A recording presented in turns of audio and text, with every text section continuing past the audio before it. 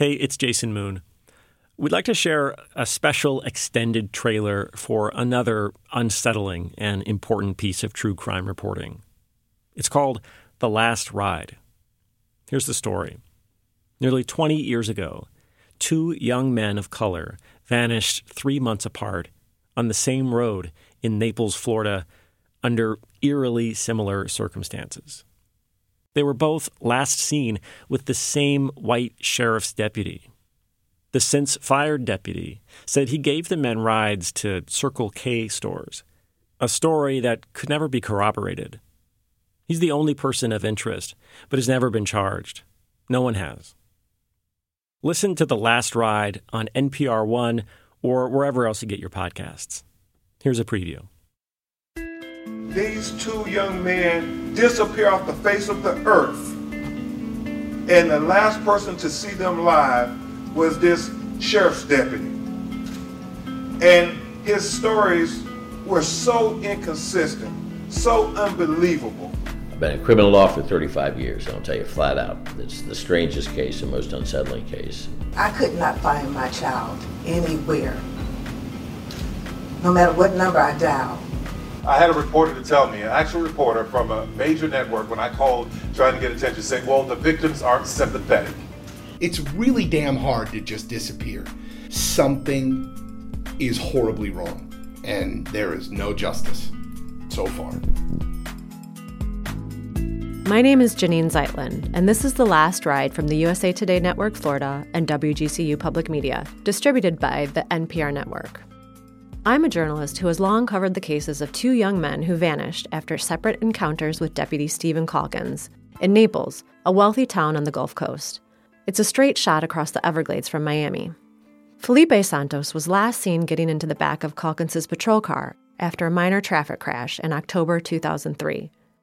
3 months later, on the same street, Terrence Williams vanished after getting into Calkins's car. In both cases, Calkins, who is white, said he gave them rides to gas stations, Circle K's. Felipe and Terrence were in their 20s. Both were men of color. They have not been seen or found since.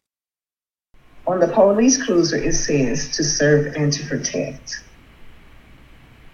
That did not happen. That did not happen. I first met Terrence's mother, Marcia Williams, in 2005, about a year after her son disappeared. I spent time with her as she searched through an overgrown lot for signs of Terrence. I interviewed Felipe's family, too. And in the news reports I've dug up, I still look to be the last reporter who interviewed Stephen Calkins. I believe he only talked to me because I dropped in the fact that we share a hometown in rural Illinois. My colleagues Ryan Mills and Melanie Payne were just as haunted by the cases. Why were they never solved? Did the police drop the ball? Did the national media fail these men? Did we? We thought a podcast would get this mystery to more people. Maybe it could help in some way. Also, the cases highlight systemic issues. They reveal how reluctant the police can be to believe one of their own could be responsible for wrongdoing. They expose disparities in media coverage of missing men and missing people of color. And they illuminate the deep wounds that are left when no one is held accountable. Also, the story has so much compelling information. There's audio from Calkins that has only been released in recent years. Here's a snippet from a polygraph exam Calkins underwent after Terrence Williams disappeared in 2004. It was with his own agency, the Collier County Sheriff's Office, where Calkins worked nearly 2 decades. Okay, you know why you're here today? Yes. And what's that? I gave somebody a ride and he disappeared. A later session, with another examiner, grew much more tense. You know, I mean, this is nothing other than the fact is that every time we ask you a question, we have to go back and get clarification. And every time we have to go back and get clarification, it makes it look like you're trying to hide something. And if you're trying to hide this, what else are you trying to hide? Do we got a body laying around in the sticks somewhere that we don't know about? The only thing we're trying to do is make sure that what you're telling us is the truth. I think I've told you everything I'm going to tell you. Calkins has long maintained his innocence. He has never been arrested or charged in these cases. No one has. But hearing those polygraphs for the first time brought me back to the questions that remain unanswered. It reminded me of the pain these families have endured for so long. When I first met Marcia in 2005, I interviewed her in her home.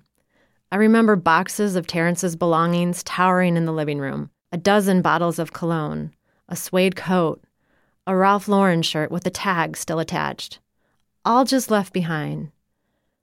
Back then, she told me how she would clutch one of his dreadlocks while she searched for clues online. Her answering machine played this message, voiced here by my colleague Melanie. Whatever is now covered up will be uncovered, and every secret will be made known. Matthew chapter 10, verses 26 through 28. Back then, I didn't have kids. But when I started thinking about having kids, I thought about all the tragedies I had covered as a reporter, all the horrible things that could happen to my future children. And at the top of my list was this. I thought about the tragedy of not knowing what happened to your child, but knowing it was terrible. Year after year, I saw Marcia fight to draw attention to the disappearances through sheer force of love and will. And in 2018, when there was a major development in these cases, I knew it was due to Marcia's persistence.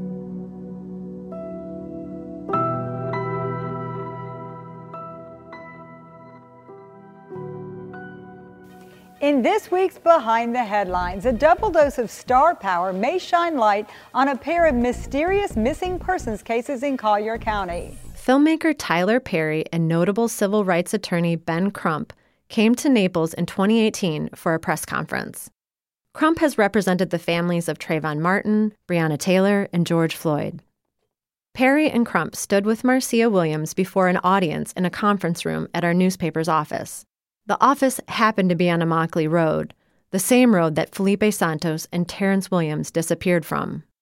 The presence of Perry and Crump and the resulting media attention was a huge victory for Marcia. Early on, she had begged the press to cover these cases. At the 2018 press conference, Crump announced legal action against Stephen Calkins.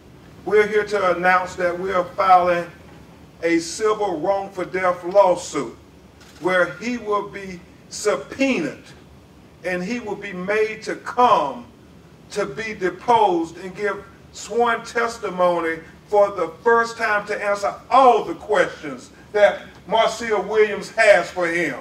This lawsuit is going to formally say what people have been informally saying, and that is that he intentionally murdered Terrence Williams and Felipe Santos. Finally, someone had said out loud what so many people believed, but what Stephen Calkins has always denied.